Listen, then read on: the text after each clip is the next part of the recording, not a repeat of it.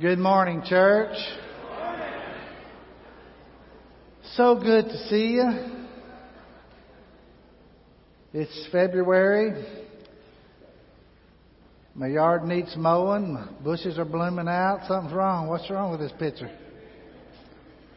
I'm hoping for one more cold to kill everything. Last a little longer. It's good to see everybody. So glad that you're here today. We've been in this series of transformation out of the book of Romans. In the very first lesson of this, we learned it's all going to be about the gospel. That the gospel not only has the power to save in verse 16 of Romans 1, but in verse 17, the gospel reveals some things about God. It shows God to be righteous in all the things He was doing along the way. Even Old Testament, whatever it looked like He might not be. But the gospel pulls back the curtain and we see that's how He saved Abraham. That's how He saved David. And it reveals some things about God. And it reveals some things about us. Because we all have the same need. Because He says in 1:18 through 3:20 of the book of Romans, everybody is condemned by the same thing. We all have sinned. Everybody owns his own sin. We're not guilty because of anybody else but ourselves. And so because of that, we all have the same need. We're all condemned the same. We all have the same hope if we're saved through Jesus Christ, right? So we're lost the same way. We're saved the same way. Every one of us. It's all because of the gospel. Now, as a result of being saved, being justified by faith, the payment was paid. That's a legal term, justified. The court was settled. The blood of Jesus took care of what I owed. And I trust God for that. And I am saved. As I'm saved, there's obligation to live a certain way. Because He says, look, don't forget when you were baptized, you said the old man's dead, the new man's going to live. And when you used to be slaves to sin, now you're slaves to righteousness. And by the way, when He said the word slave, every Jew brought up in his mind Egypt. And knew what it was to come out of slavery and be delivered to something better. And so He says, you're not that anymore. So now you're living this life of what we call sanctification. That's just a big word to say, do what's right. Live holy. Because God has set you apart to do and to be something that He wants you to be in the world, and that is to be like Jesus. And so that's the book up till now, to book of 18. And then Trent did such a good job on sharing about how that we move from being adopted to we move to life. We're adopted sons. We have cry, Abba, Father. We don't have any condemnation in our life anymore, right? And so that gets us to this chapter in Romans 8, verse 18 is where we're going to start. And the reason this is so important because, look, people are struggling. They need encouragement. And this church in Rome, they needed this very, very desperately. And here's what he says. Romans chapter 8, verse 18. I consider that our present sufferings are not worth comparing with the glory that will be revealed in us. The creation waits in eager expectation. Those two words in English, eager expectation, in the Greek, it's actually three words combined. And it means the idea of standing on your tiptoe with a head up, looking at the horizon with expectation of something better. That's the picture. Creation's on its tiptoes waiting to see what's going to happen. And we are too, by the way. And he says that for the creation was subject to frustration, not by its own choice, but by the will of the one who subjected it in hope that the creation itself will be liberated from bondage to decay and brought into the glorious freedom of the children of God. He says, look, even the creations happen. Something happened with the creation. When sin entered the world, remember that? When sin entered the world, well, it's like this. Some of y'all are going to be out mowing and working in the yard, right? Every time a thorn sticks you, you remember sin entered the world. Because when it did, thorns and thistles came up and man was kicked out of the garden, had to work that thing and all that. Sin had an impact on creation itself. And it is even waiting for Jesus to come again. Look, here's the idea. Whatever sin impacted, Jesus will do more than enough through the gospel to reverse it. And even the creation waits for that to happen.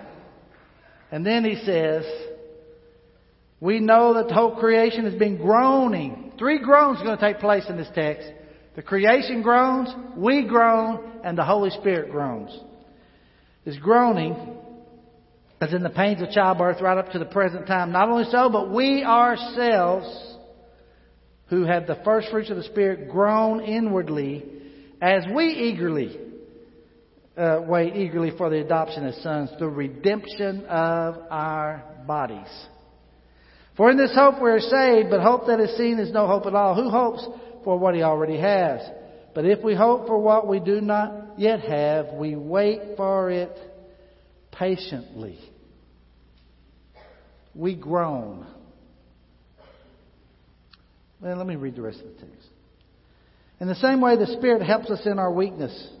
We do not know what we ought to pray for, but the Spirit Himself intercedes for us with groans that words cannot express. And He who searches our heart knows the mind of the Spirit, because the Spirit intercedes for the saints in accordance with God's will. Here's what He says about this. Sin not only impacted creation, sin impacted us. But it's different with us. We are guilty because of our own sin. Now, we struggle and fight our nature because sin entered the world. It influenced us. It impacted us. But the guilt of it, it belongs to us. I'm guilty because I committed sin. I'm not guilty because of my daddy or because of my brother or anybody else. It's my fault. It's my fault. And I'm saved because of the gospel. And God planned it all along. Now, there's no condemnation in Christ. But no condemnation does not mean no frustration. I'm saved, but even as I am saved and a child of God, there are things in this life I deal with fighting that old nature. I'm not under the old law. Every time I sin or struggle, I'm not lost anymore. I don't sin and worry about being lost. I'm not under the old law that said every time you sin, you die. I'm under a new law. There's no condemnation. But in my weakness, in my struggle, and my pain, there is groaning and there's frustration.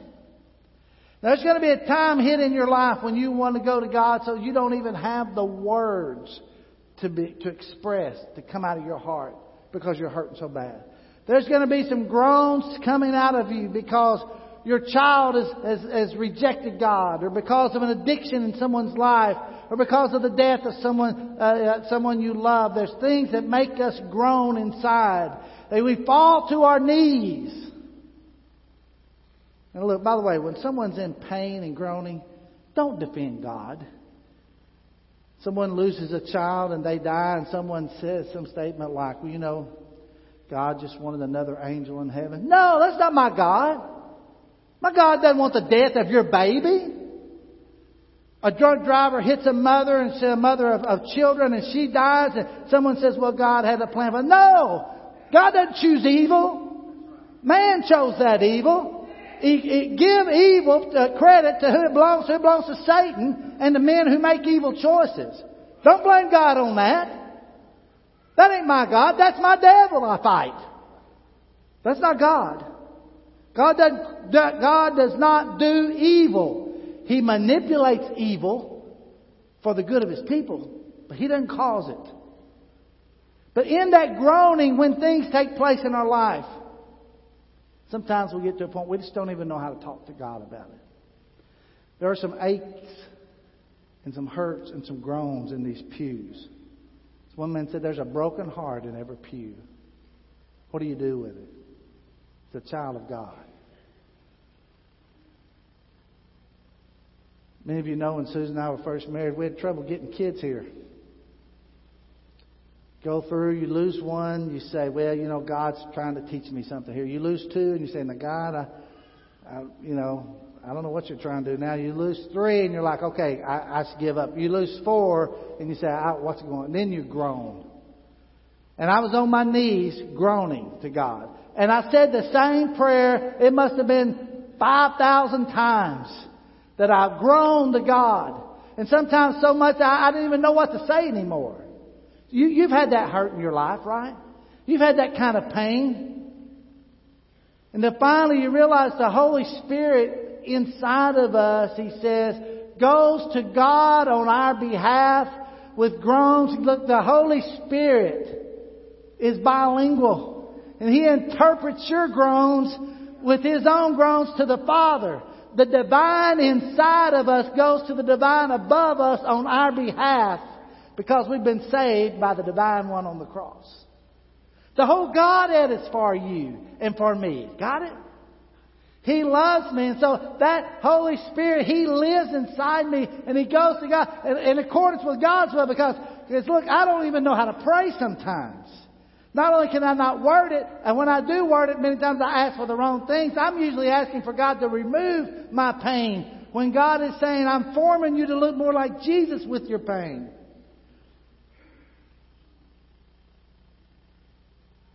I'm asking sometimes things that are probably even against the will of God. And the Holy Spirit goes to God on my behalf and He says, Father, Mike didn't really mean what he asked for there. I mean, he didn't know. Here's really what it is. And He takes care of me in my groaning. I am not lost because I'm weak or because I groan or because I hurt. You see, Satan would love to get more mileage out of that. He would love for you to think in your mind, you know what, if I was just more spiritual, I wouldn't be having these problems in my mind. He would love for you to think that. But your spiritual maturity has nothing to do with God being for you and saving you. And you getting more spiritual mature does not mean God does better things for you. Remember, the Spirit works in our weakness. He works in our mess-ups, through our pain. He takes care of us. Don't also carry the burden of shame and guilt.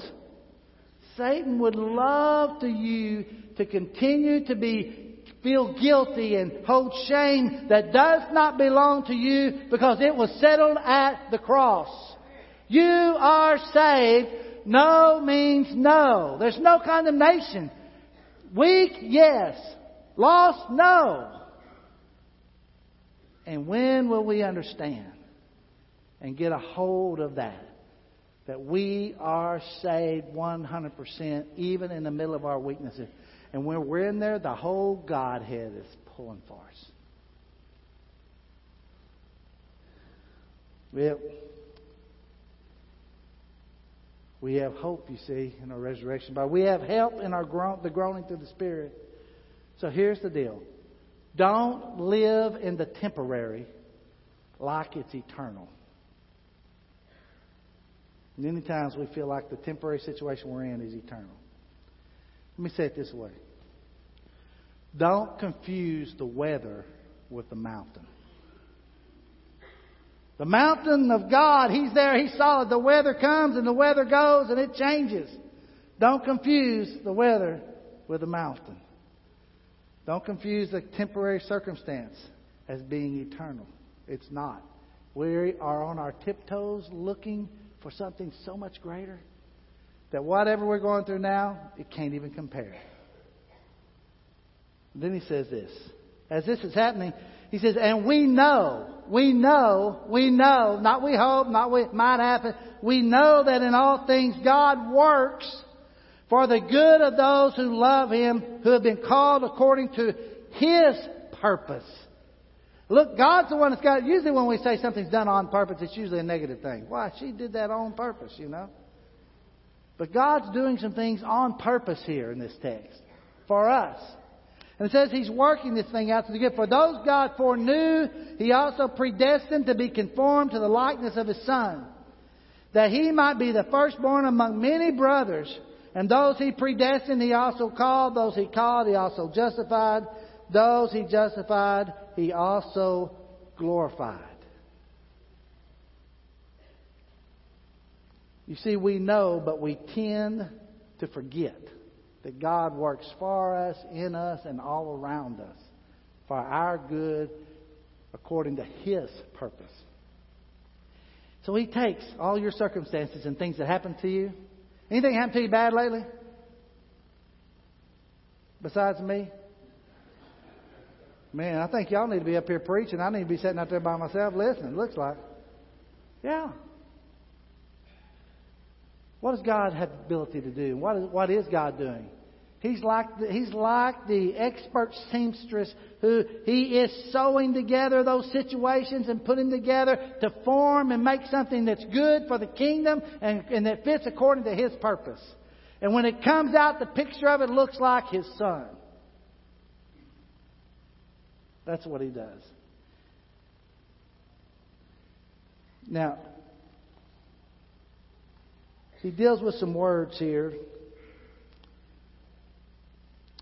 This foreknowing, this predestined, these kinds of predestination, these kind of words sometimes bring up a lot of confusion. We already mentioned God is not an author of evil. Now this is the problem. God is sovereign in everything He does. He rules. He's God. He can do what He wants to. And yet, I have free choice to decide to follow Him or not. My problem is I feel like I've got to figure that out and resolve the tension between the two, and I don't. Does God rule everything? Yes, He does. But when I cross the street, I look both ways. Got it? Because I still have the ability to choose, and God has made it that way, and God works it that way. He's totally sovereign in what He does, and yet He gives me free will to choose to follow Him or not. That's why when you look at the evil that exists inside, God can be sovereign, but God still didn't make that evil happen. Don't you dare blame evil on God.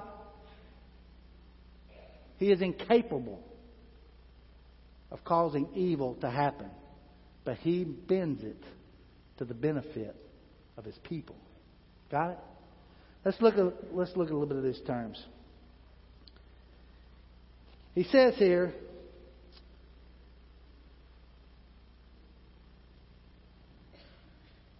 He says that there's some things that God knew ahead of time. By the way, anytime it says foreknow, this is an interesting thought. How could God foreknow something if He's I am? Look, the language is only for us, not God. Time means nothing to Him, right? He's always present. You ever thought about it? How can God foreknow when He's already there, right? Just kind of stick that in your box and think about it. The language is for us, not for Him. He's writing a group of Christians to try to get something across to them about their own security. And so He's wanting them to understand that God is for them and is total control of everything that happens with them. Now, let's just go back and let's just look at this verse just a little bit. Verse 29. For those God foreknew, He also predestined. Now wait a minute, right before that He says that to those who love, who have been called. So these called people are the same ones who love Him. They're the same ones who are trusting Him. And they're going to do things according to His purpose. For those God foreknew, He also predestined for some. What did He predestine about this group of people? What has already been predetermined ahead of time about the called group of people in this text? It's already been predetermined, the text says, that they would conform to be in the image of His Son. Remember that old song? Some of you won't remember. Stamp thine own image deep in my heart. I knew you would. You're old enough. I knew you'd get it. The image of Christ. He's forming us to look like Jesus. It's already been predetermined. You're part of the called. You're going to be conformed to look like Jesus. And He's working things to make that happen. Even through your weaknesses, through the Holy Spirit. See how it all ties into the same context? So it's been predetermined. This is what you're going to look like. And God decided that before the foundations of the world.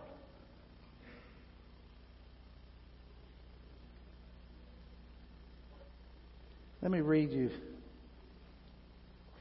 a little section from somebody wiser than me. You don't have to go far to find that.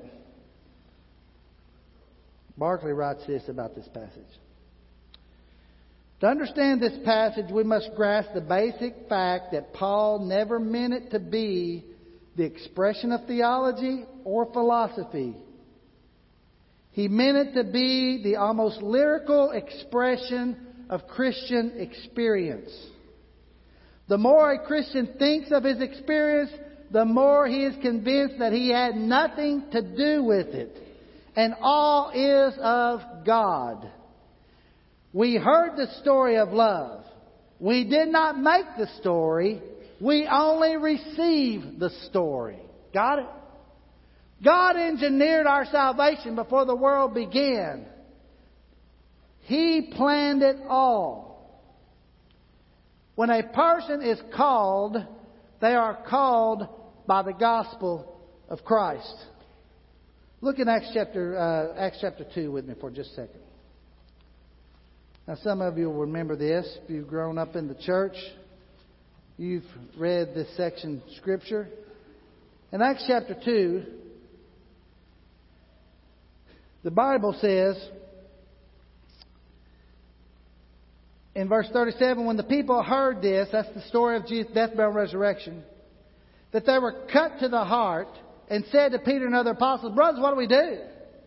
And Peter replied, "Repent and be baptized, every one of you, in the name of Jesus Christ, for the remission of your sins, and you'll receive the gift of the Holy Spirit." And let me stop right there. Wait a minute. If you've not done that, then you do that today. Make Jesus the Lord of your life. You put your faith in Him. You be baptized into Christ, receive forgiveness of sins of the Holy Spirit. Okay, that's just a side note. That's free today. All right? But he preaches the gospel. This is their response. Then he says this story, the promise is for you and your children, and for all who are far off, for all whom the Lord our God will call. You don't call on God first. God calls you. God calls you. And He does it by the gospel. Let me read you one other text. 2 Thessalonians chapter 2.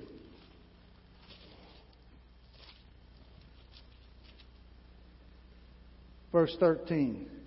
But we ought always to thank God for you, brothers, loved by the Lord, because from the beginning now, God chose you to be saved. How? Through the sanctifying work of the Spirit and through belief in the truth. He called you. How did God call me? He called you to this through our gospel, that you might share in the glory of our Lord Jesus Christ. Remember later on in Romans chapter 10, he says, how are those folks going to get in? How are they going to hear? He said, how are they going to call on God? That God calls us to the gospel. How can they do that? He says, unless they hear. Faith comes by hearing, hearing by the word of God. How can that take place? Because we need men to go out and preach that. He talks about how beautiful are the feet of those who preach the good news. For you're a part of God calling men back to Him. And that's an exciting thing to be a part of. Now, those are called a part of God. He says something here in this next part of this verse. He says that they are justified. They're called, they're justified, and they're glorified. Now, when he says this,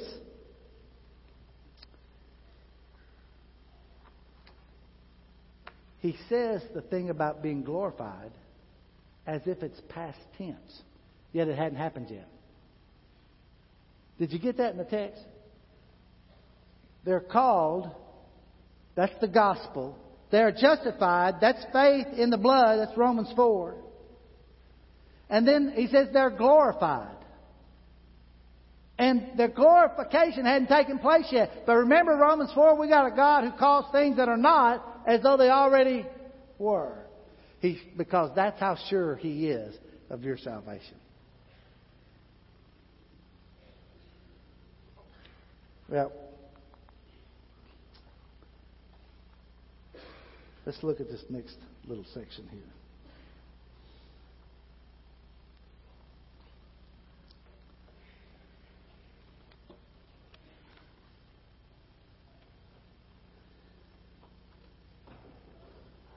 Romans 8, 31 through 39.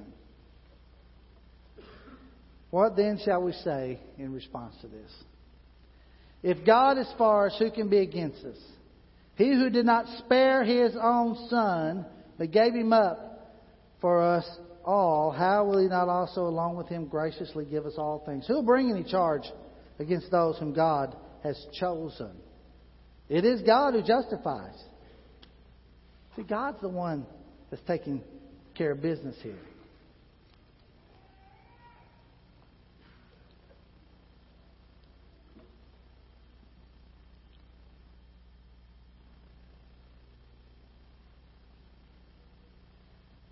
Here's the words I want you to walk away with. God is for us. Got it? Say that with me. God is for us. One more time. God is for us. Let me start reading in verse 31 again. What then shall we say? If God is for us, who can be against us? He who did not spare His own Son, but gave Him up for us all, how will He not along with Him graciously give us all things? Who will bring any charge against those whom God has chosen? It is God who justifies. Who is He that condemns? Christ Jesus, who died, more than that, was raised to life, is at the right hand of God, and is interceding for us. See the gospel? Always the gospel keeps revealing this stuff. Who shall separate us from the love of Christ? Shall trouble, hardship, persecution, famine, nakedness, danger, or sword? As written, for your sake we face death all day long. We are considered as sheep to be slaughtered. No. In all these things we are more than conquerors. That idea there, more than conquerors, that's the word, in the Greek that's the word for Nike. You're super Nikes. You're more than conquerors, he says. Through Him who loved us, for I'm convinced that neither death, nor life, nor angels, nor demons, neither the present, nor the future, nor any powers, neither height, nor depth, or anything else in all creation will be able to separate us from the love of God that is in Christ Jesus our Lord. Hallelujah! Hallelujah! Shame on us for not being a people of more confidence that God is in control and He's holding everything together and He's working. Quit worrying about it. God's got this thing. And whatever your worry and trouble, even when it comes, He just says, look, deity's inside you, deity died for you, and deity is loving and working everything out for you. How can you not come out a winner on this thing? You're more than conquerors. You're victorious in everything you do. Wow, if we could only really believe it. Sometimes we have a tough time, I think, believing what God has said about us. Look, God is for us. Let's put up that slide. There you go. He revealed it through the gospel with love. And we live it through the gospel with victory. So here's what I want you to take home. Verse of this chapter, no condemnation. He said there's no condemnation for those if you're in Christ Jesus, then quit condemning yourself, because God quit condemning you at the cross. You need to quit it, because Satan's getting way too much mileage out of your self-condemnation, your guilt, and your shame. Walk humbly. Deal with sin and deal with your struggles as they come. But when you deal with them, remember, you're not under the law that says every time I sin, I die. I'm not dead dealing with my sin anymore. I'm just struggling, but I got the whole Godhead with me.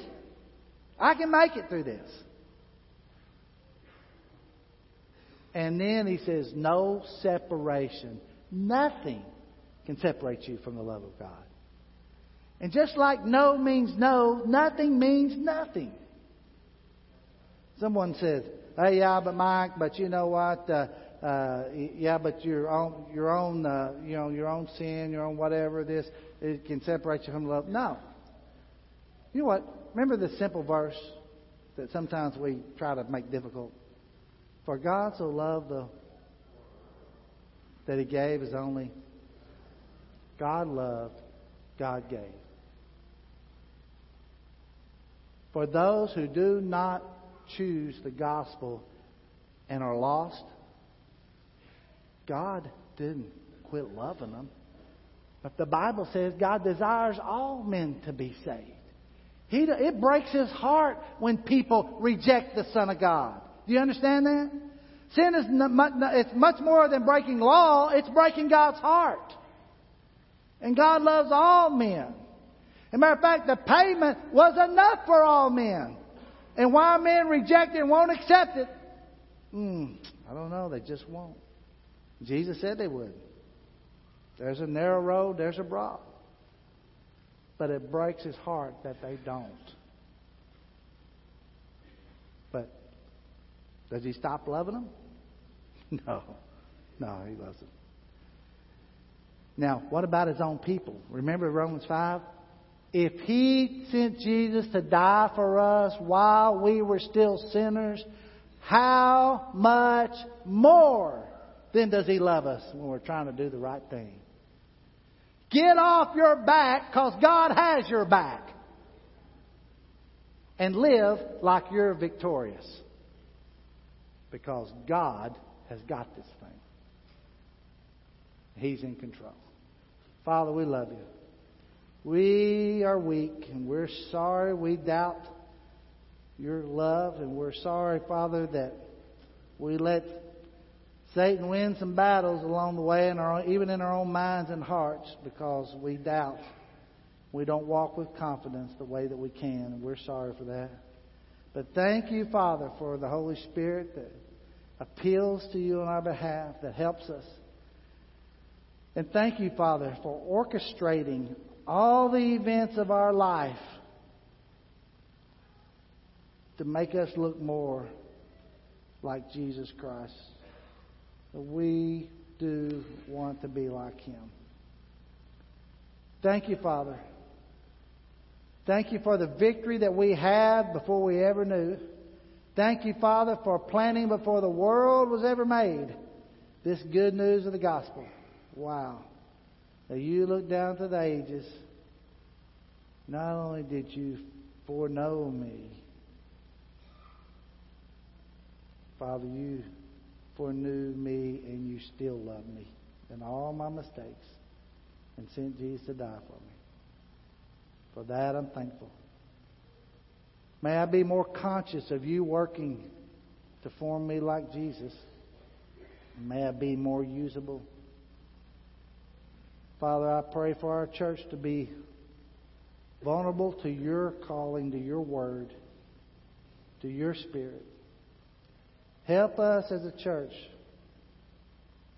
to walk humbly, to do what's right, and to love mercy that You give us. Those mercies that are new every morning. Thank You for making us more than conquerors.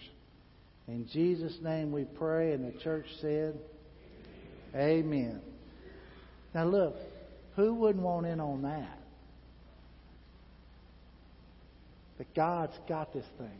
He's got your back. And maybe you've got some sin you need to repent of. That's what the invitation's for.